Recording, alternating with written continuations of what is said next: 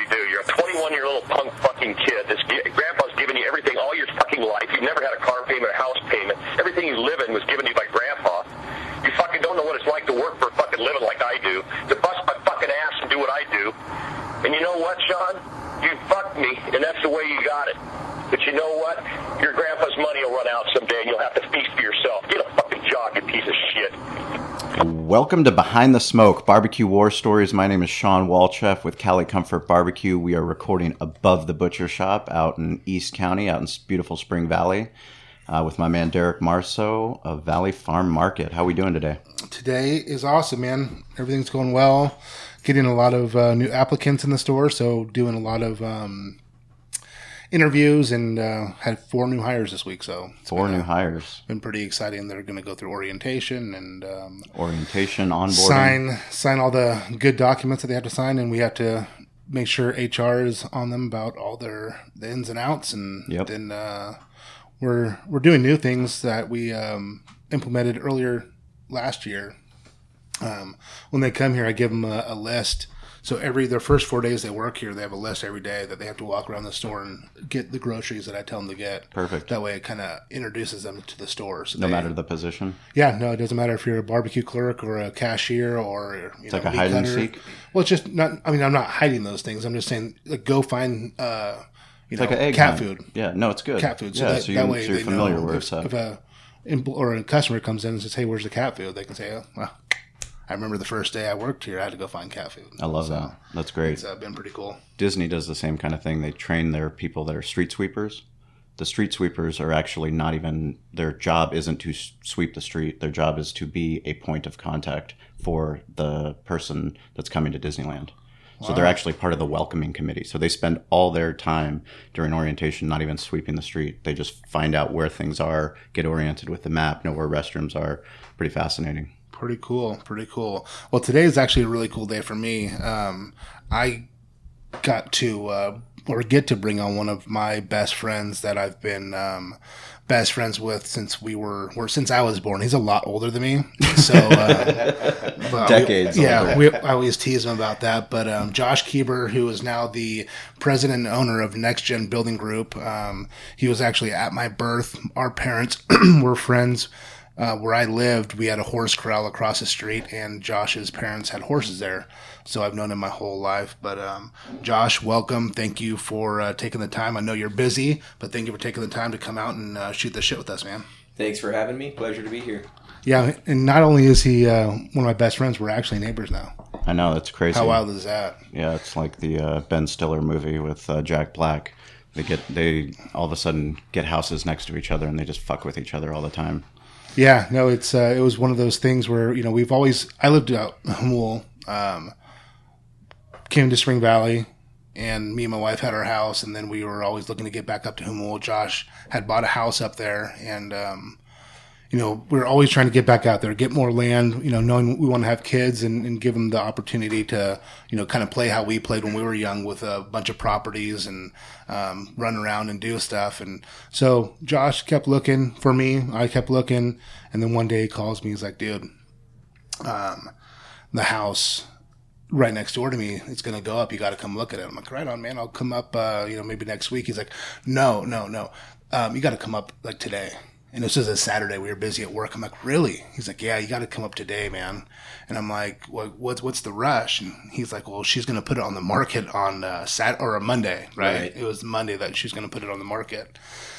So I'm like, oh, okay, here I go. So I drove up there, met her, very, very sweet lady. And, what is it, 2 years later now? And here we are. And I got the house and doing a lot of work to it. But now NEXGEN Building Group is actually he's so excited about this. I can't tell you how excited he is. He gets to remodel my house now. He gets to do an addition.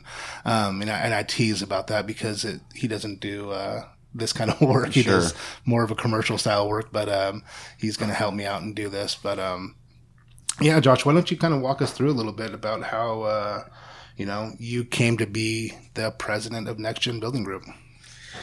Bit of a long story from the previous company, but we're basically, so NEXGEN Building Group's A and B licensed general contractor. We specialize in commercial construction, primarily public facilities, schoolwork, courthouses, parks, fire stations, any publicly funded projects. So a bit of history on it was we worked for, I say we as a team because many of the team members that currently work at NEXGEN were part of the previous company that we worked together at as well. So early 2000, I began working at the previous company, the Augustine company,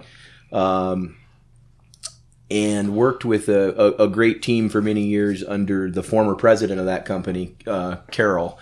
So we... And you did everything there, right? I mean, obviously you weren't out banging a bunch of nails, but you did the estimating.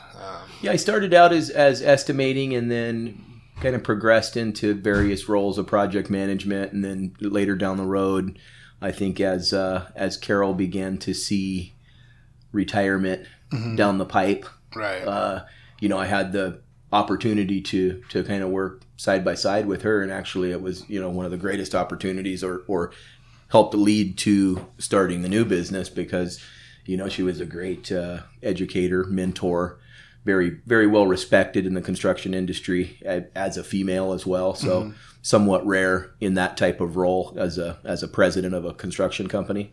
So, I was blessed with having that opportunity working with her and the rest of the team. So everybody, it was a very tight knit, a mom and pop feel, a small company with, zero turnover, history, personal vested interest in a company. And that's what, I believe led to its success. So, right. Working there, at certain points in time, there were, the newest employee had worked there for 10 years. So, we all worked together for quite a while. Is that normal in that type of? I would say no. That's got to be crazy, right? Isn't there a lot more turnover? Absolutely. Okay. Especially with construction in general, with start and finish of projects, dead time. Definitely in the field and management, it's basically as needed basis, right? But not to say that there's not long-term employment at large companies, but I think this was a unusual or special circumstance. So when did you find your passion for the business? I think Carol brought me on in early 2000s as somebody that she could train and mold for what her vision, right? Mm-hmm. I think they had went through some estimators and other employees in the past that may have come in with their own program or mentality that didn't quite work, and it's a bit of a niche in this commercial public industry. So I had worked previously with her oldest son, Steve, who we still work together now, in construction, early 20s, that kind of thing.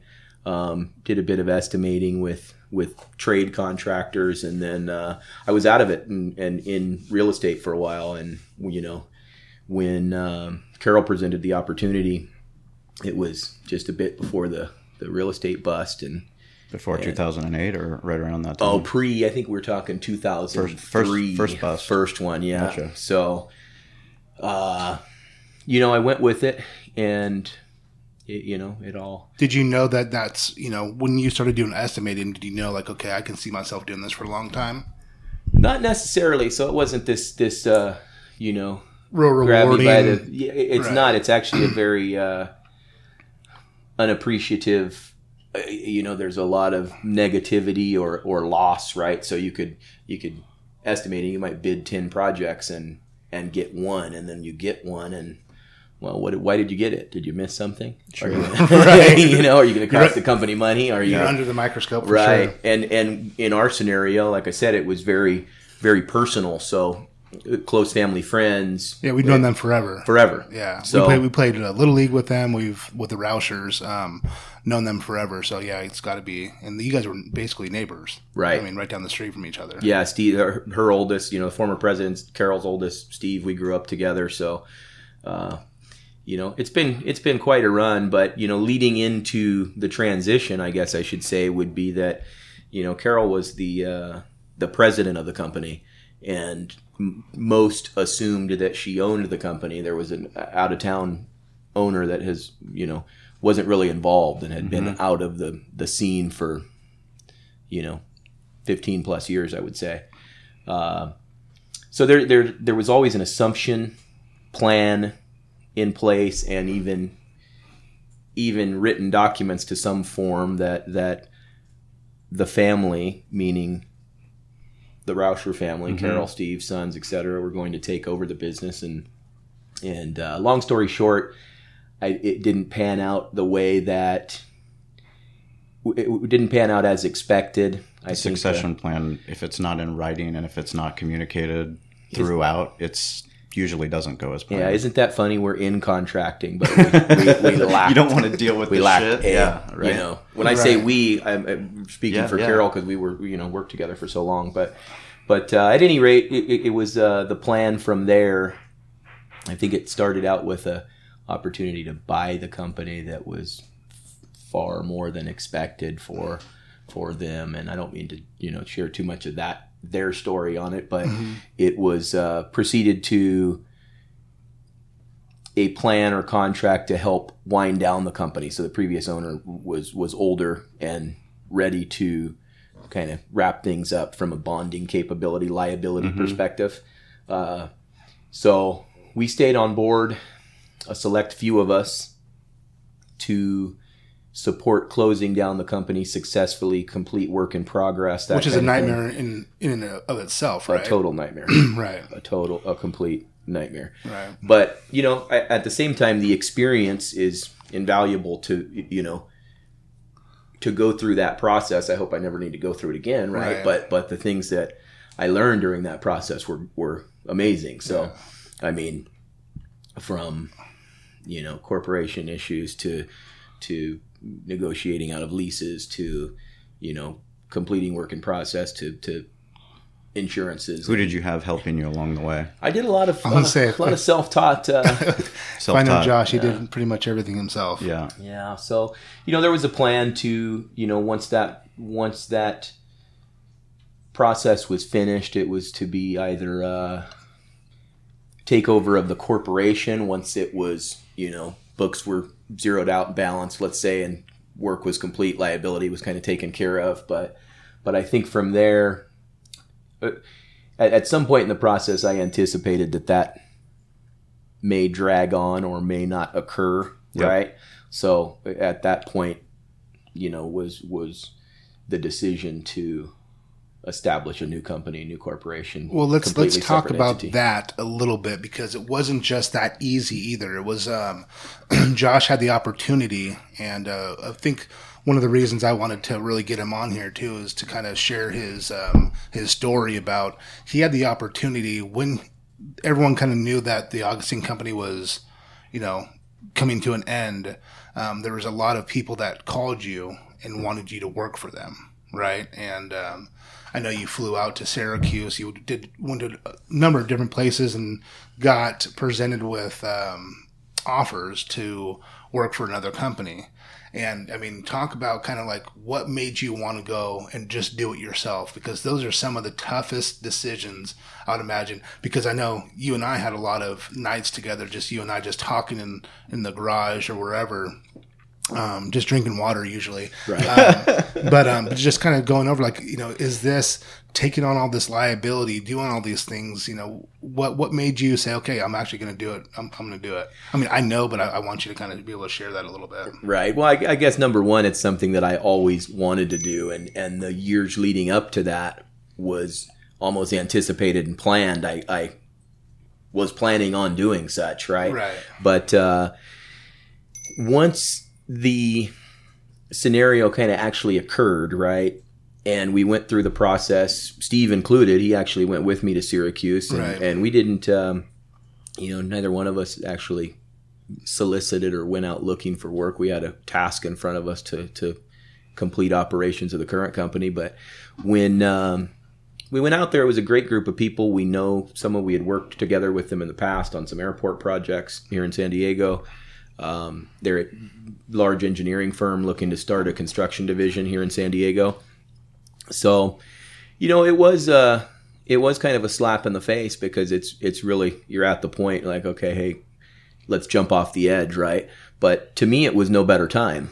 Right. You're in the transition from one closing. You're not taking the jump. It was easier for me to justify. Maybe that's the way to say it, right? Because it was the same concept. You have if you're not going to start now, when are you going to start? When are you going to start? Right? You're going to delay it and prolong. Starting what at you another do. Company isn't going to get you anywhere closer to getting what you want. Absolutely not. So I think that was the approach I took, even with the other company. I after the trip to Syracuse and the discussions with them, I circled back with them in honesty and said that, in lieu of going back and forth on a offer letter, it was good. It was unrelated to the offer. I don't want to waste your time with, hey, let's negotiate this, and then me tell you no at the end. The people were great, the trip was great, everything, but the decision is something that I need to do for myself, right? I don't think, I would be doing your company any justice by sitting in your desk thinking about why I should have done this.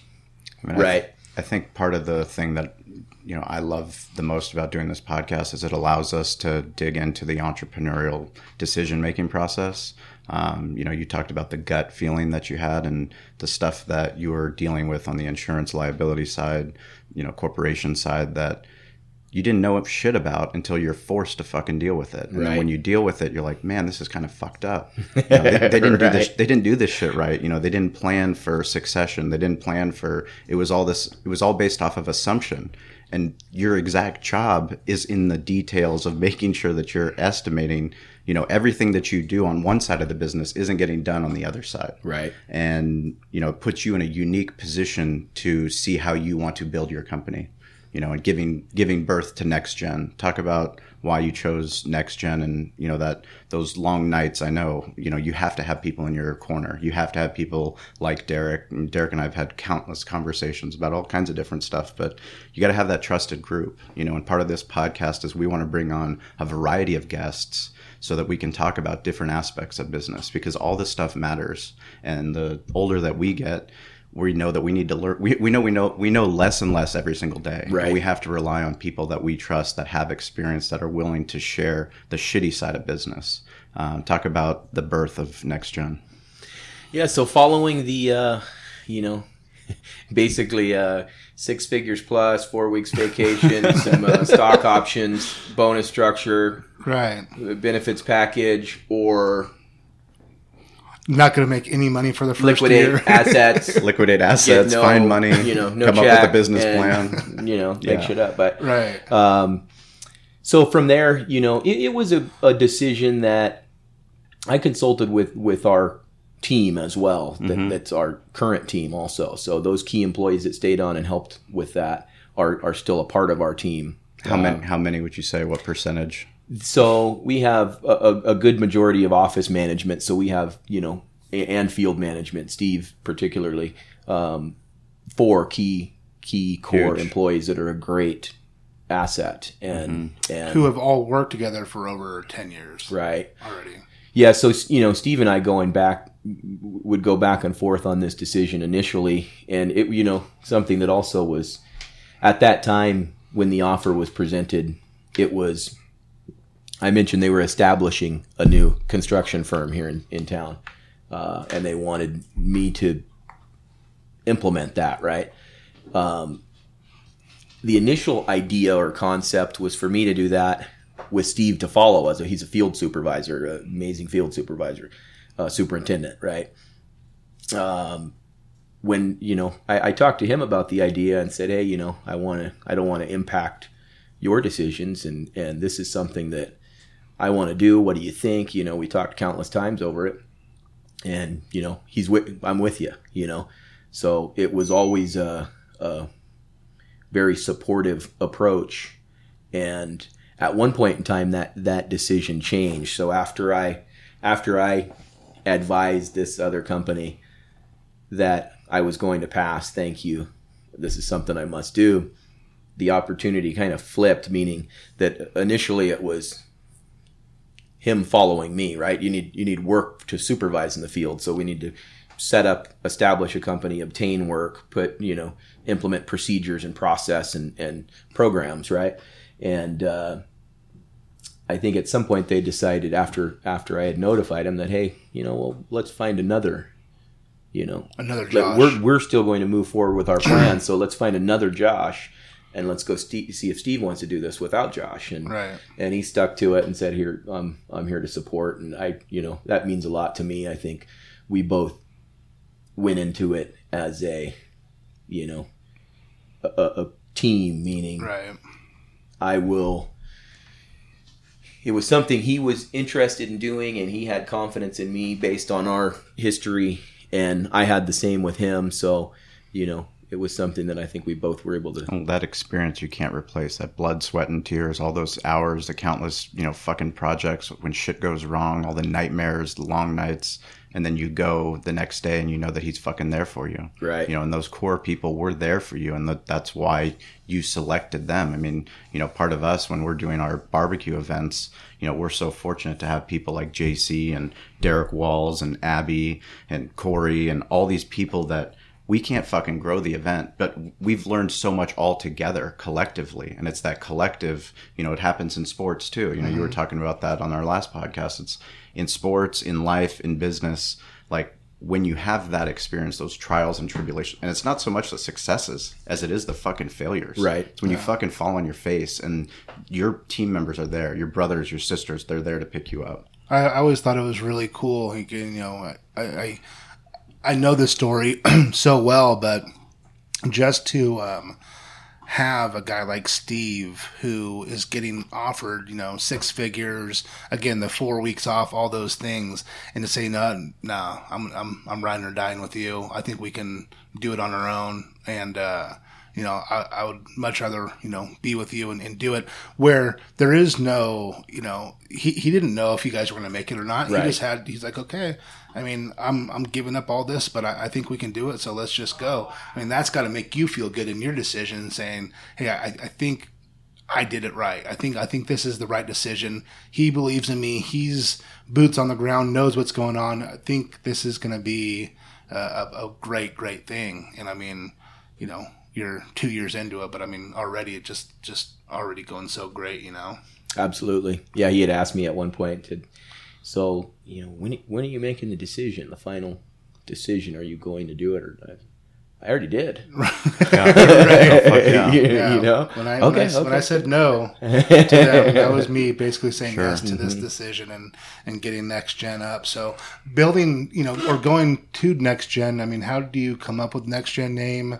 I mean, the marketing, the logo, I mean, those things are such a small thing, but they're such, I mean, visually, it's such a big thing. What made you go with that?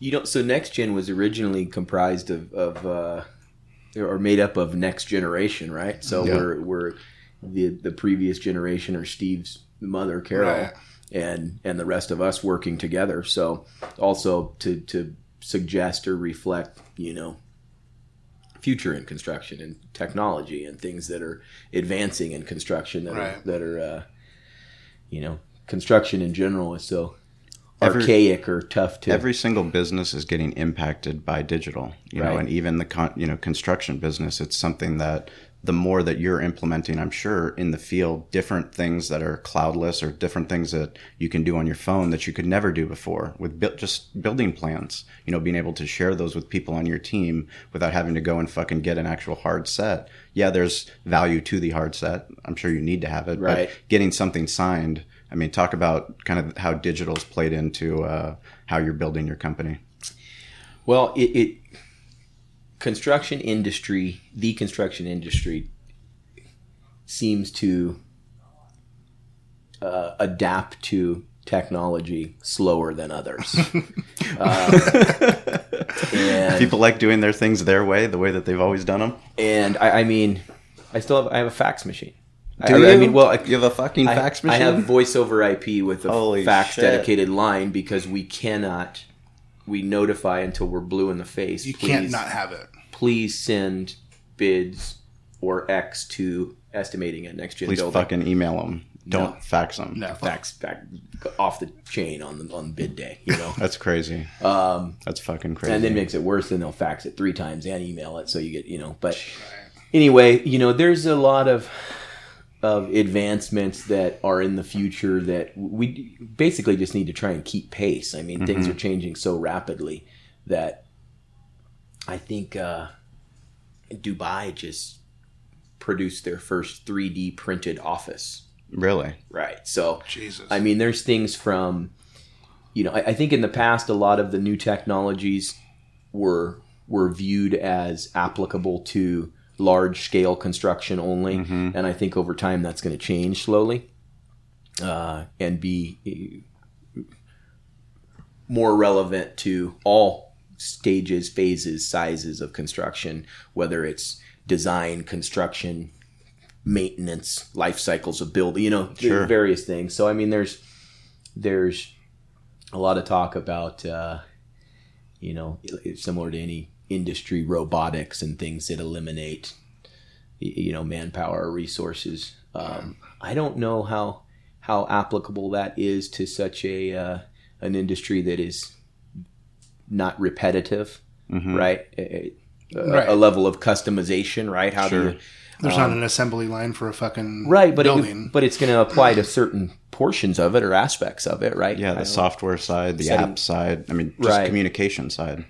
I mean, we have laser scanning of you know, point cloud systems, laser scanning of an existing facility to create an as-built drawing where you know how you have a file that identifies where the plumbing and conduit are in the walls and the slab and the ductwork above the ceiling, precise measurements based on a laser scanning, or you have drone 3D imaging or surveying. You have fucking Google Earth. I mean, goddamn, you can put in an address on Google Earth and get a 3D multi-dimensional approach of what you're looking at. I mean, a street view, a top view, a side view. Have you used the measurement tool? No. Is there a measurement tool? Precise. No way. Really? Yeah, you can measure your backyard from corner to corner On and Google, be within Google 6 Earth? inches. No way. Yeah. On Really? Google Earth. Yeah, Dude, Google Maps. Google Maps? Google Maps Distance and Google tool. Earth is fucking insane. Yeah, right click, I think, distance tool. Start it here.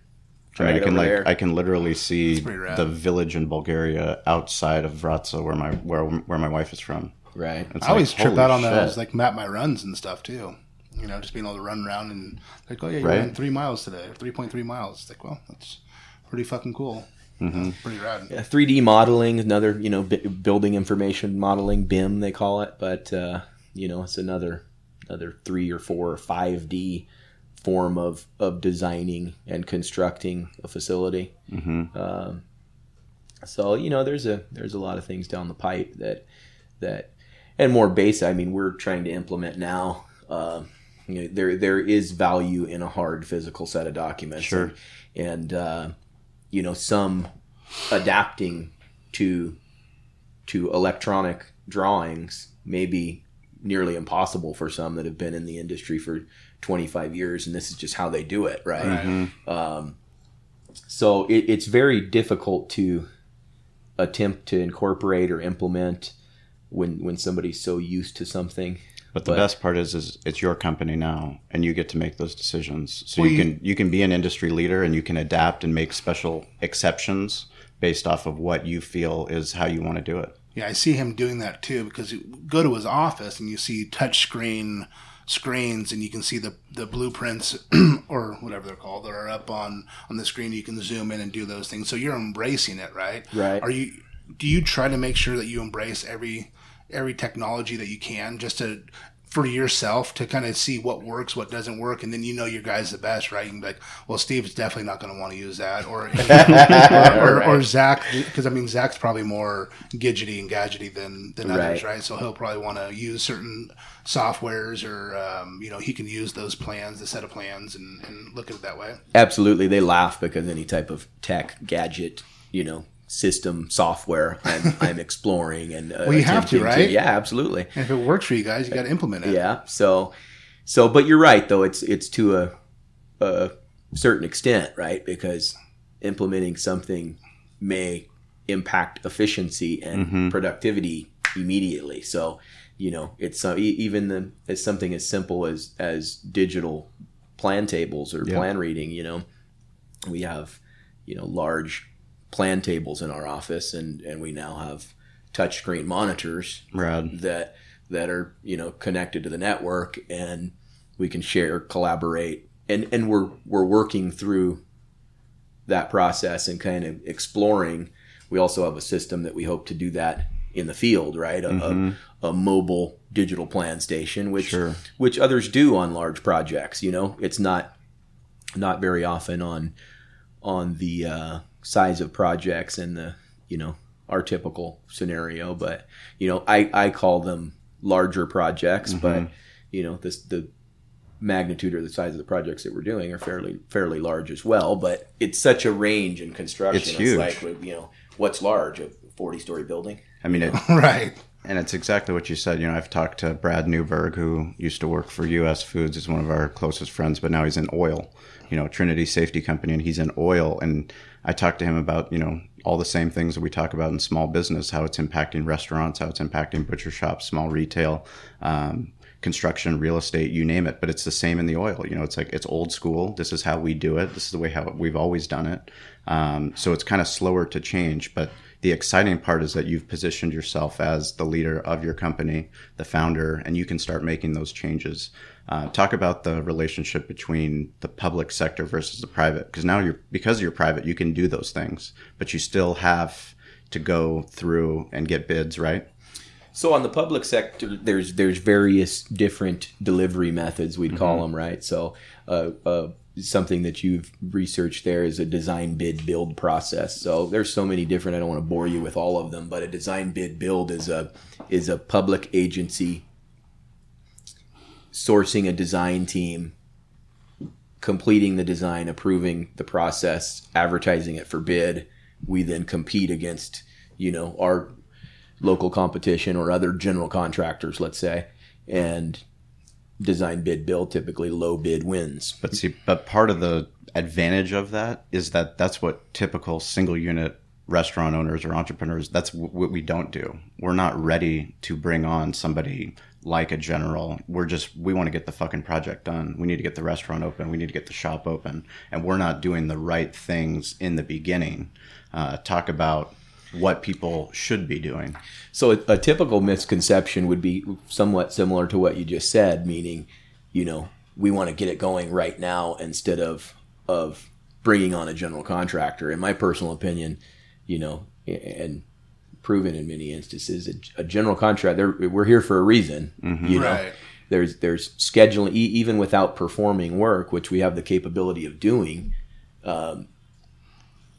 scheduling, management, sequencing, is a major part of the get it done now, quickly, efficiently, cost effective, right? So, proper planning, I would say. I know that everybody's always in a rush, right? Well, you get somebody's money, your investors, it's your dream. You want to open up your restaurant, you want to open up your butcher shop. You have this plan of how it's going to happen. And always at the end of that plan, when you've told everyone, hey, I'm going to open at this point, now I'm coming to you and saying, hey, Josh, get these fucking people to do something that we had never agreed to in the beginning. Yeah. And it's that much harder because people are trying to walk over each other, right? Right, absolutely. Yeah, and I wanted to kind of touch on that a little bit too. Is something that Sean and I talk about on our podcast a lot. Excuse me, is having a good team around you, and I know this is something that, Sean and I have been sharing a little bit about, but I'll kind of go into it a little bit more in depth. But Sean and I are looking to partner up and open a grocery store out in La Jolla, and to have a team that you trust is probably the most important thing that you can do, because you have to have like-minded people. And for our listeners to understand, Josh is a part of our team. We have our attorney, Chris, we have Sean and I, and we have Josh. And those four, I think, probably solidify our team on the people. So Josh, having the education that he has on the construction side, business side, our attorney, all the legalities, and Sean and I as business runners or business owner operators. I think it's important that you guys, as listeners, if you guys have a store, if you guys have a business, if you guys have anything, to make sure you have a team, because you're better. You got to find like-minded people. You have to find the right team. It's not a fit automatically, but make sure that you're putting yourself in position to succeed. Because I know personally, I'm very self-aware of myself, and I joke about it a lot. But things should have been done yesterday. And even with my house or whatever, and it's like I'm not always realistic in those things. And then it takes Josh to be like, him to like laugh at me, like, dude, it's like, there's no way that's going to happen. Or here's what you have to look at. Or even when we had the prints for the La Jolla place, and for him to be able to look at things and show us, like, here's what we have to talk about. What's for your, your TI money, what's involved, and how much is this going to cost? And for things that, for me, it's like, that'd be fucking $10. Mm-hmm. It's like, no, that's going to be like $100,000. I'm like, holy shit. Like, those are things that you want to make sure that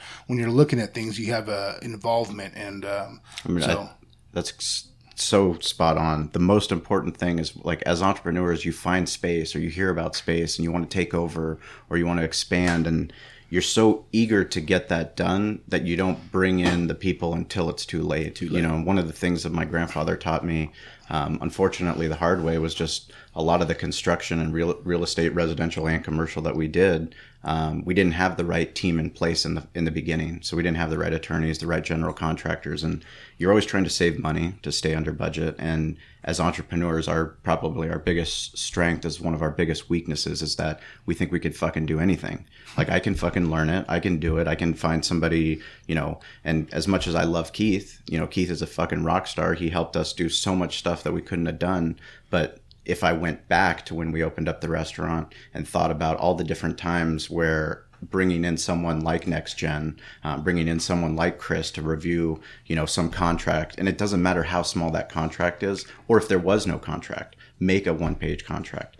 That stuff is so critical to being open to different communication so that you can work as a team with your general contractor to get your project done. Right. Relationships, are crucial. I mean, there's time after time we're called into a scenario that's an oh shit scenario. Yeah, late in the game, and then we, it leads to us making a suggestion. Well, design's not done or ready, right, or you're not clear on this part, but you need to start 2 weeks ago, right? And this is the first time we've discussed this, right?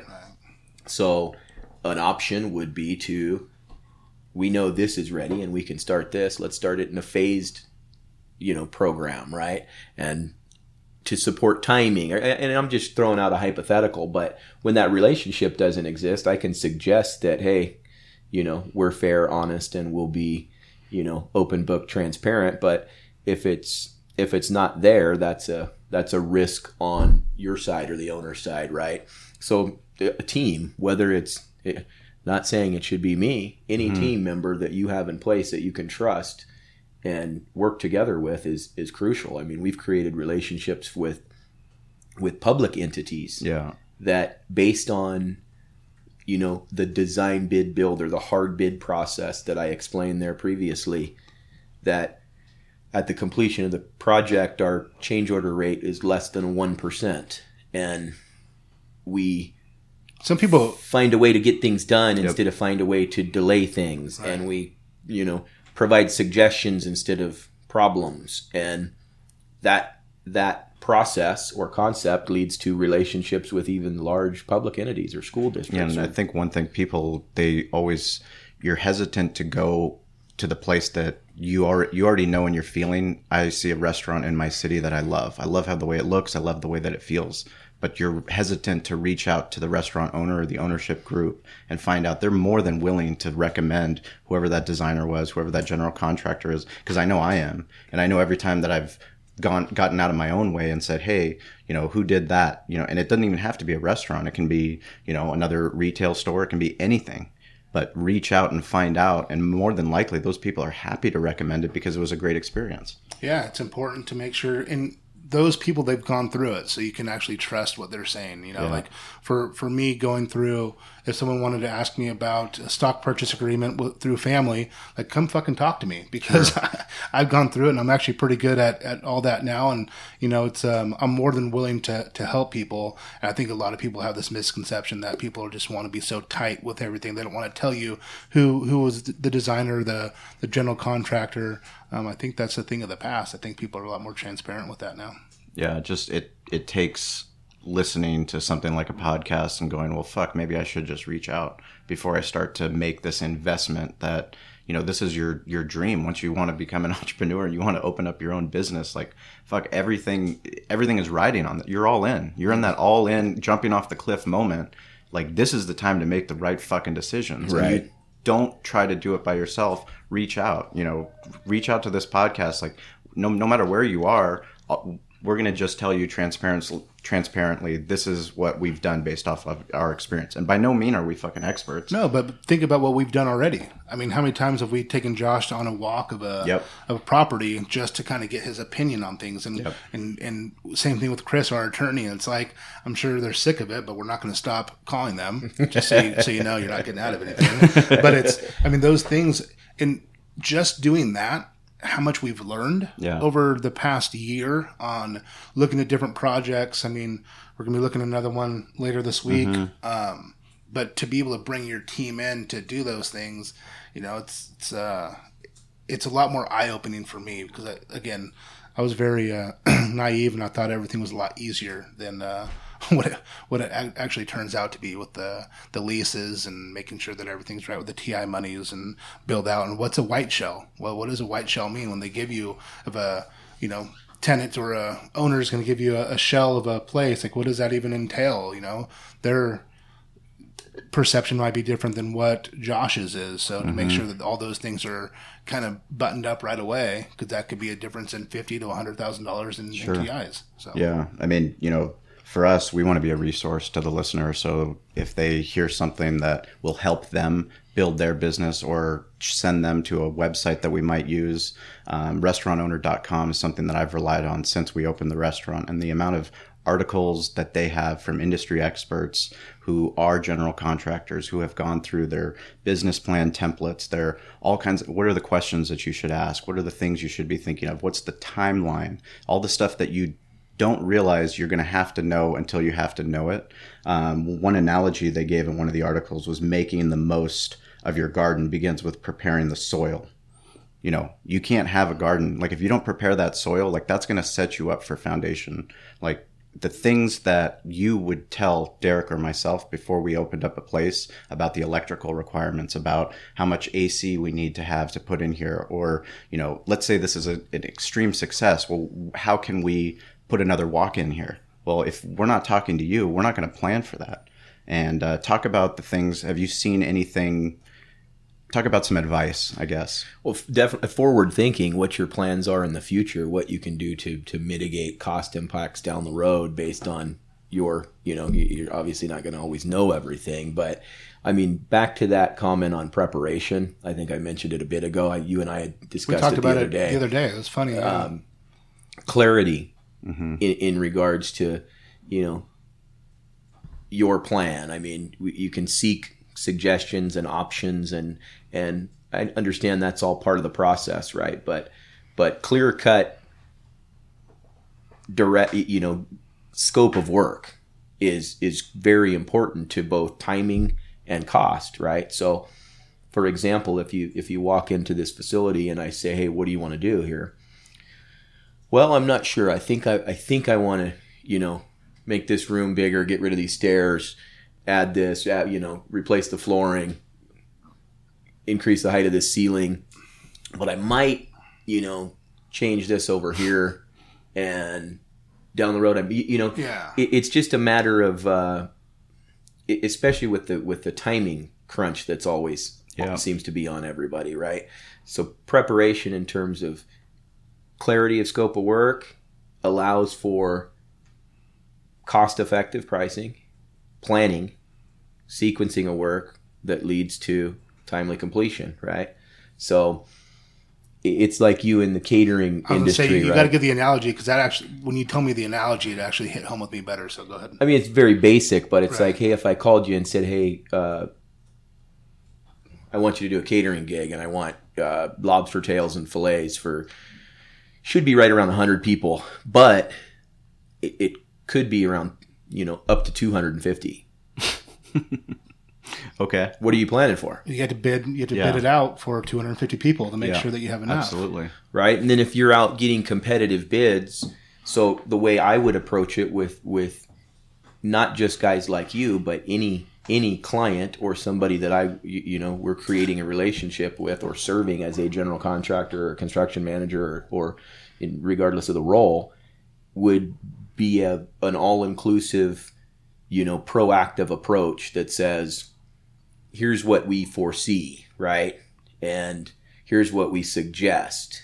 And we know this is going to happen and we're going to account for that. And as opposed to an adversarial down the road change order Yep. and, cost impact to you that's unexpected or surprise.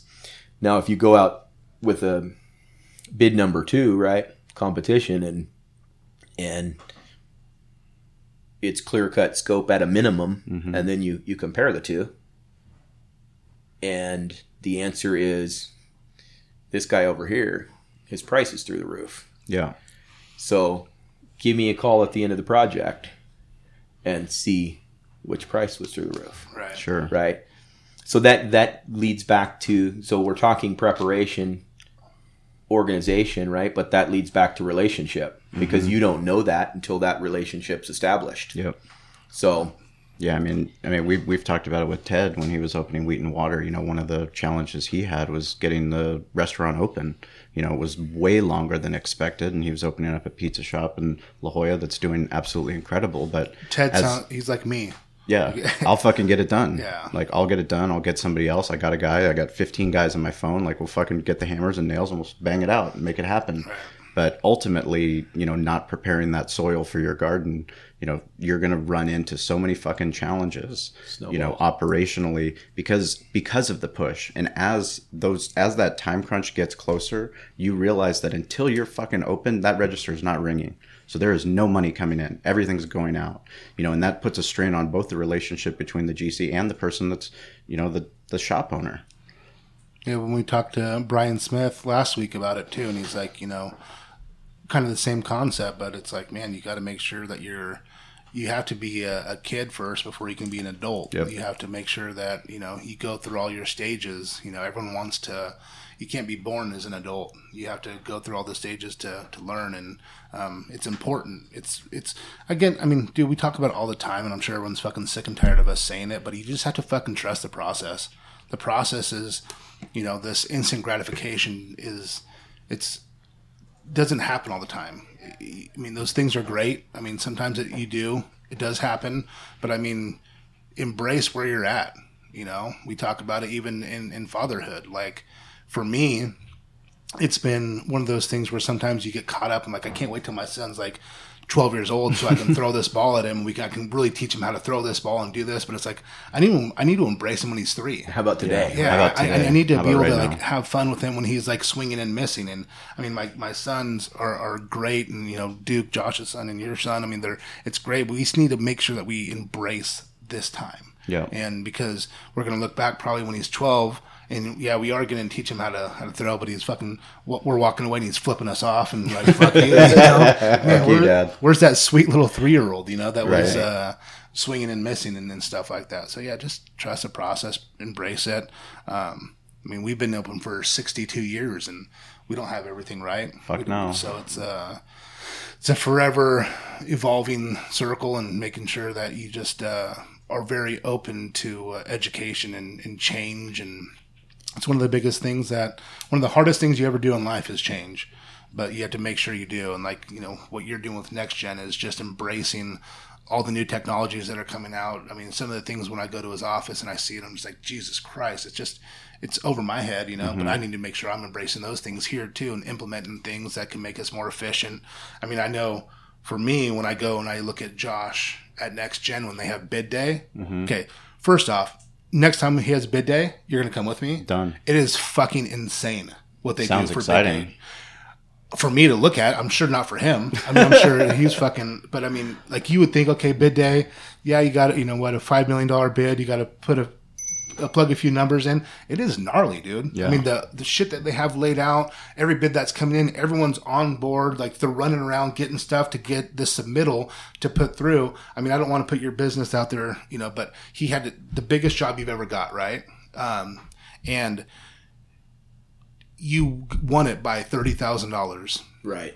which is less than 0.5%. No, it's way less Far than less, that. yes. Far less than that. I mean, insane. But he had to do every single thing right to make sure. And I mean, they're running around and doing it, and it's, you know, hours and hours. I mean, that's just their crunch time, but it's just, You have some heavy hitters too on that particular project. It's a, you know, large for us, fairly good say, you know, it's $15.5 million. that's It's insane. I mean, your $30,000 on $15 million is fucking nuts. Right. That's fucking nuts. And I think mean, there was what- $50,000 What are you between- buying for $30,000? Like what? Yeah, I could have added more toilets. Like, to the seriously? site, Seriously, you know what I fuck. mean? Like temporary facilities. Yeah. yeah. Right? It's insane. And not got it right. But no, I think between first and third there was probably, I think it was 50,000 total. So Crazy. so you know, there's some heavy hitters out there that obviously they get beat by that little amount. They want to come after you too, right? Sure. This new, you know, familiar names and faces, and people are aware who we are, but it's still a, you know, new kind of smaller company. Do you find that in the construction business that it's more of a competitive us against them, as opposed to, you know, the coolest thing for Derek and I is watching this West Coast barbecue movement and watching how, you know, all of us shop owners and butcher shop, I mean, we're all supporting each other. And we love it. I mean, we fucking love it because we're you know, it's creating the synergy. It's creating something that's so fucking cool that even the Union Tribune's taking notice, which, you know, we've been kicking and fucking screaming for 10 years. And finally they're taking notice, not in the way that we want, but it's a step. Do you guys find that, at least with old school versus new school? Is there like new school construction companies that are, you know? No. No, I watch that as well, exactly what you're talking about. And I mean, no, there's just That's unfortunate. It's a cutthroat, you know. Yeah, us against you, fuck you, we're keeping all of our secrets. Right. I mean, there's a few out there. That's not our approach. I think, you know, I communicate with other owners and management teams that are like-minded. Mm-hmm. But for the most part, you know, it's a cutthroat. Us against the world. I mean, hopefully that changes. I mean, even Brian Smith from UGG was talking about, I mean, the company that bought UGG ultimately was somebody that he was competing with. He was fucking competing with on the trade floor, and, you know, they'd see each other, but they remained friendly. And I don't know how much they were sharing each other's secrets, but I mean, for Derek and I, we don't have any fucking secrets. No.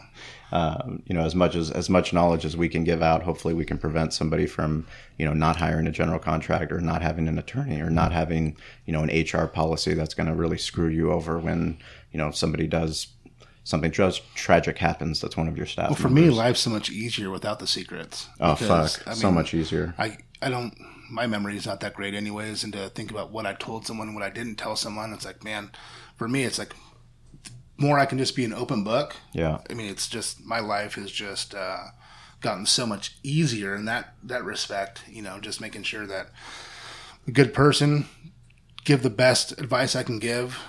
It's not always the right advice, you know, and everyone's different, but I mean, it's, for me, the transparency, I just feel so much better about life when I'm that way.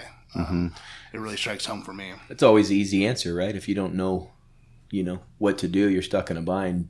Do what seems right. Yeah. Right. Trust your gut. I think we had you know, in our previous roles and company, that was really the foundation of our old company. I think they had a good, you know, led by Carol. It was integrity, honest, you know. Well, that's something that, you know, we need to talk about too real quick, is the way Josh runs his business. You don't see big contractors out in the community like he is. He has put in turf in Little League fields at a no cost to them. He donates all that stuff. Huge. He does it for our Little League and Humul, Rancho San Diego. He sponsors our barbecue events. I mean, look, Spring Valley and Del Mar. He's not going to get a fucking lead probably off of sponsoring, but he's in the community just to show that that's who he is. Sure. You don't think anybody's going to call and say, "Build me a new courthouse"? Right. Yeah, I don't know if any of our you know what the funny thing is, you would be surprised, is once you start doing the right things, it opens up so many fucking different doors. Right. Like if you feel it in your heart and you feel like it's something that you want to do and you're the business owner and you can make that decision, I mean, nothing's better. I mean, Derek and I, it's so fucking hard to say no. Mm-hmm. It's so hard to say no, but like we have to say no because we need to set up boundaries so that we can stay in business. I mean, that's why we created this annual Spring Valley Barbecue Festival, so we could focus one spot. But I mean, exactly what you said is you're making those decisions. You're sponsoring certain things that you know are going to help because you're in a position to do so. Talk about your philosophy on giving back. It's something that I don't look at it as necessarily a marketing campaign, Mm-hmm. or a procedure. I guess it's just something that I enjoy, really. Yeah. I'm not out necessarily looking for the right one or what makes sense, where I can, spend some money that might return. It's right. just Little League baseball, we're involved with it, right. Prior to... it was a big part of our life just in general. Right. And prior to, this year, both, Duke and Dalton played together, our sons, but even last year, I think Rancho San Diego reached out to us. Absolutely. It's down the street. We work at that school district. It's, and even if it's not down the street, like you said, in your barbecue events, it's something that, we just enjoy doing. So if we're able to do it, we're still a new business, but we'd like to be involved in the community and I mean, it means the world to us because we know, having put on the Spring Valley event for 9 years and having put on Del Mar, now will be our 3rd year, is we can't do it without sponsors and we can't do it without community support. There is no event if we don't have people like NEXGEN stepping up to help us, with the judges, walling so that we can make sure that we keep the integrity of the Kansas City Barbecue Society. Those things are crucial for Derek and myself, and it's crucial for us with the barbecue movement, with being able to raise money for charities, is giving back. But we can't do it without you. So, I mean, from the bottom of our heart, Derek and I, we're grateful. We're grateful that you're in a position to do that. We're glad we can help. Well, not even that he's in the position, just that he still feels does it. it. Absolutely. That's what we talked about. The team that you have, that's why Josh is a part of our team, and it's not just for that transactional monetary gain. It's, he's a like-minded person. So yeah, I mean, I hope our listeners have learned some stuff and enjoyed this podcast. You have to do a social shout out, dude. Oh yeah, we do have a social shout out. So every week we do a social shout out. You get to win a sexy Behind the Smoke mug. Tag us, hashtag Behind the Smoke in all of your posts, or tag us at Barbecue War Stories on Instagram, Twitter, Facebook. We like to be on all those things, but this is going out to Chef Malin Jones. It's Hootenanny BBQ, so at Hootenanny BBQ. He is a certified Kansas City Barbecue Society judge. He also has a YouTube page if you search Malin Jones, but go out, follow him. He's doing some really kick-ass things. Be sure to tag us in the stuff that you're doing. For us, it's really important that we share your journey and that we are a resource for you. For Derek and I, it's very humbling to be on this podcast every single week and talking to different people that are leading the way with what's happening in business, and to have Union Tribune actually step up and recognize some of the pit masters that we've had on this program. Yeah, it's really fucking cool. There's some that weren't included, but at least there's a start of a conversation, which is important. I think it's going to be big. I think barbecue is starting to get recognized out here in California. So, we can just do our part and keep moving it forward, and hoping that people gravitate to not just our barbecue, but the movement in general, and start to understand it. Well, they start putting on their own barbecue events and, building their own businesses. I would love to go to an event and not we throw it. really love going to other people's barbecue events and helping you promote your barbecue event. Yeah. But yeah, for us, we're absolutely grateful for Josh. Thank you for those listeners that are reaching out every week. We have a core group that that are giving shout outs to our guests that are on the show. They're following their social pages. They're interacting, letting them know what they appreciate about the program, about the podcast. And make sure you follow at NEXGEN Building. It's at NEXGEN Building Group? NEXGEN Building. NEXGEN Building. We're going to put everything we talk about in the show notes, including links to restaurant owner, any resources that we have. Thank you guys for listening to the podcast, and we got a little sneak peek behind the scenes of Derek's closest people, which I'm happy because we had Jack and Adam Harris both on here. Yeah. So it's nice to get behind the scenes of Derek's life. But we're honored to have you in the circle. I'm honored to be in your circle, actually. Thank you for having me. All right. Thanks, guys. Hey guys, this is Sean and Derek, and we just really want to thank you for listening to the podcast. It means the world to us. We'd like you to go check out BehindTheSmokeMedia.com. That's our website where we have barbecue resources for you to help build your barbecue business. We also have events listed, so anything that's happening in the West Coast barbecue movement, anything that's going on, we want you to go check that out so you can learn more and get involved. We also have show notes from all the episodes, so anything we talked about in the episodes, you can find detailed show notes there. Plus, you can just get in touch with us. It's important that we're here as a resource for you, so please reach out. Let us know how Derek and I can help you with your barbecue journey. Get involved, stay curious, and follow us on social at Barbecue War Stories. We'll talk to you soon.